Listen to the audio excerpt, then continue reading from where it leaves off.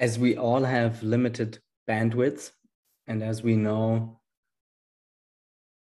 attention follows intention, where do you consciously put your life force besides the, let's say, real estate development on the ground to influence the other layers? You were mentioning here and there the advocacy piece, templatizing the endeavors. So when you take an own second horizon perspective on yourself and your endeavors, let's say maybe 3 to 5 years, where do you see the acupuncture points you need to make to really get this, I would not say off the ground, but again, like reach a different playing field? Mm-hmm. Yeah, I think it's in collaboration. It's really looking at other types of things that matter. So, for example, I think that nature-based assets, you know, and for lack of better words, assets, the word I'm going to use, are extremely important. We're already seeing a lot of changes happening with, you know, at a global scale with supply chain because of what happened with the pandemic. Things are happening at a global scale because of climate. Just now, Britain, we recorded the highest temperature ever. And I'm just like looking at the data and thinking, you know, we really need to work harder and smarter now, not in 5 years, not 10. It's today. It's actually maybe 3 years ago.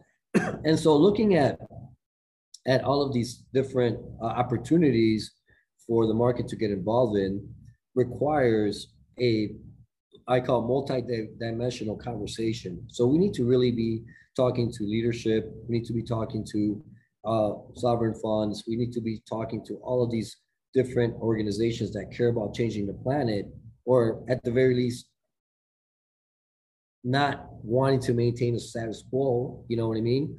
To be able to really make that change happen. So very specifically, my acupuncture points would be continuing to advance the study or the investments in things that make people mobile and make them live with, you know, fewer pressures, right? So for example, if housing is not affordable, then we're going to have more people becoming homeless and becoming poor, right? Because they can't afford to live where they live. If we don't invest in green infrastructure as much as gray infrastructure, we're going to have a lot of gray infrastructure that's, you know, creating a hotter climate, and we're not lowering that climate. And so what I see that needs to be solved is really the communication we're emerging into a new system, and we need to create emergent economics and emergent processes to be able to handle the emergent future, the very highly interconnected future. And so for some reason, I don't know if it's that message is lost. We need to really rethink the way that we invest and that we put together all of our activities, all of our energies into an emergent world that's changing extremely rapidly. So to be able to take like a microcosm model, share with the macrocosm and say, whoa, we're talking about how this could be needled, maybe all over this country, maybe take some of the best practices from here and transfer them to another place, right? And then get real about, you know, what is the municipality doing? What is the state doing? How are those organizations working together to solve these problems? Because it seems like, you know, especially with leadership, it's like, well, I got 4 years, so I got to do what I can to stay alive. You know, my last year, I have to run for office. And so I'm less interested in a lot of these other things because I have a vested interest or to move forward in this way. And so there's a lot of different interests that are always having control of the conversation. We need to become resilient. That word resiliency is super important.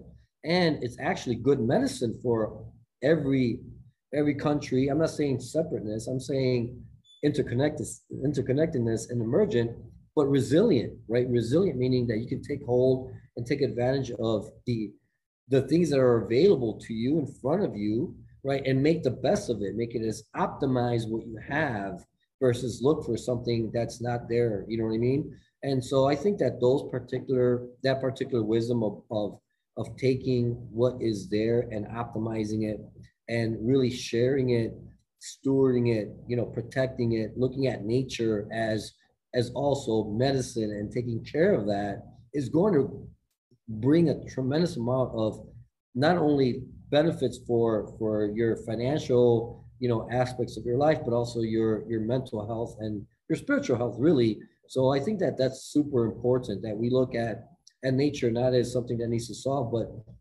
the solution itself. You know what I mean?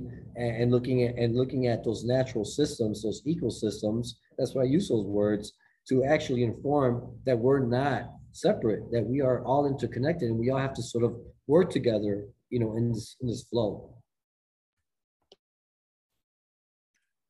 What gives you hope? So when we look into the crystal ball of our collective future, nobody can really make predictions. We're certainly at a inflection point. Some call it the multi-crisis. I call it the great transition. I think we're already in the middle of it. A lot of the old and the new world are colliding. When you take a positive outlook and you see your own responsibility on a global level, again, you know, staying with the contribution the sector of real estate can make, and you maybe take a longer stretch of time, let's make it a decade until we meet again.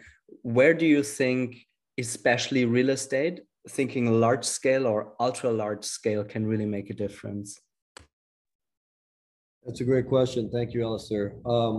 Well, you know, real estate, if we think about it as something to own, it's always going to have a short-term or shorter-term sort of time frame, right? It's really about creating profits. I think of real estate sometimes as building, right? Like if you look at it very at the most basic level, right? It's building something, creating something. And if you're creating it in urban environments, if you're creating it in non-urban environments, it's still a creation, you know? And so what I feel is in 10 years, if we continue to think about real estate as silos, I think that's going to be a tragedy, right? Real estate development is just being a siloed event, right? If big money thinks about real estate as being siloed, that's going to be a problem. You know what I mean? What we need to do is work with, again, with creation, right? With this idea of creation, and think bigger than that single thing that's happening, and then get the developers of the future to think about things like, well, not only am I building for resiliency, I'm also building for climate. I'm also building for this. I'm also building for that. So when you think about the word build, you're not building a building. You're building an ecosystem that affects so many other things. So in 10 years, what I would like to say is that if we're able to take a different approach to real estate as build and steward versus build and own, I think that'll tremendously change. There's a bias, right? That's out there. It's called a zero-sum bias, a winner and a loser, right? It's just something that is ingrained for whatever reason. You know, I don't want to go into the historical reasons why that is, but it happens across politics, business, etc. But we're entering into a world where we have no option but to be non-zero sum. That means that we have to have a high level of participation, a high level of belonging, a high level of interactivity, a high level of emergence. There is no doubt. If you look at what's happening in what we call, quote unquote, the metaverse, that's why people are jumping on it, because people get to interact, they get to build, they get to do all these amazing things together, and they feel connected to that. But it's a digital world, right? What's happening to the real world is that we're not allowing that to happen, right? The game of reality is changing fundamentally. So I'm not saying the metaverse is not important and that, you know, we shouldn't allow that to occur in its natural order. What I'm saying is that we have this beautiful planet that has amazing, tremendous resources, and we have the ability the models, the intelligence, the money, the people to actually really think of it more interconnectedly and invest in that future is what's important. So what we need to do is inspire a whole band of new developers that want to create the real world in a way that they feel is important to them. So I'm very big on that. I would like to see more people of color, women, non-binary, whatever, really want to take advantage of this is my community. I'd like to build something extraordinary. I want it to be backed by nature, in communion with nature, in relationship with nature, and then build it. Because only then are we going to get out of this whole situation. Because if we keep building these massive skyscrapers that have beautiful windows, it's great, but it's all kind of the same, right? It's time to really change it. Look at integrating nature into the built environment, integrating social and governance into the built environment. It's about really inspiring the ground, and the sky to work together, ground, the microcosm, macrocosm to work together. And it's not happening. It's happening in little spaces. But if you ask me, how do I elevate? I like to have this conversation with larger organizations, big developers that have multi-billion-dollar assets to be like, you know what? Let's take a step back and look at a long-term, long-tail development. Let's create legacy, beautiful assets with nature, intertwined with the community, having stewardship and governance and activity and a sense of ownership and real ownership into it. We'll see a whole different world emerge. I guarantee you that. So last bullet point for today. You wrote yourself, your peers often describe you as a creator, magician, and rebel.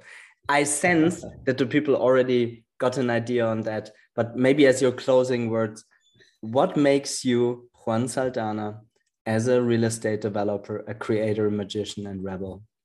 Great, that's pretty funny. So when we were thinking about archetypes, right, of a person, a creator is somebody who likes to bring things together, right? Creation doesn't happen in a vacuum. Creation happens when a lot of other things come together and make it happen. So the reason I was described as a creator, I guess, is that I like to bring new things to the table, right? Hey, let's try something that has never been tried before. And, sometimes people look and think that that's a little wild, right? Like, why would we do something different? You know what I mean? Everything's working because, it's just not like that. I would say magician because as difficult as it may look, as there's problems that require solutions, there's solutions that require problems. I think that being magical in the sense is that you sometimes create magic from interactions, from time and space, right? It just all of a sudden a solution happens from higher consciousness that no one thought about, and all of a sudden, voila, the magic has occurred, right? And then rebel, it's important to really challenge the norms. If you don't challenge the norms, it's gonna stay the same. And I'm a rebel in that sense because I'm always, kind of pushing a little bit more. Well, what about that? Did you think about that? And I get those same questions, right? And so I'm just like, sure, let's be rebels together. So I like to create a little bit of trouble. I'm not gonna lie. I think it's important to be a little bit of a troublemaker because if not, things will never change and they'll never shift into a better way. So all of them are important. The rebel is like the coyote at medicine. The magician is kind of like the artisan, and the creator is kind of like, and sort of like the connector, etc., is kind of like the king or queen, right? So like all those archetypes are somewhere in me, and so I kind of feel like that's important to share. So thank you for that. I think it was kind of a funny question, but I hope it made sense the way I explained it. Thanks, Juan, for the conversation.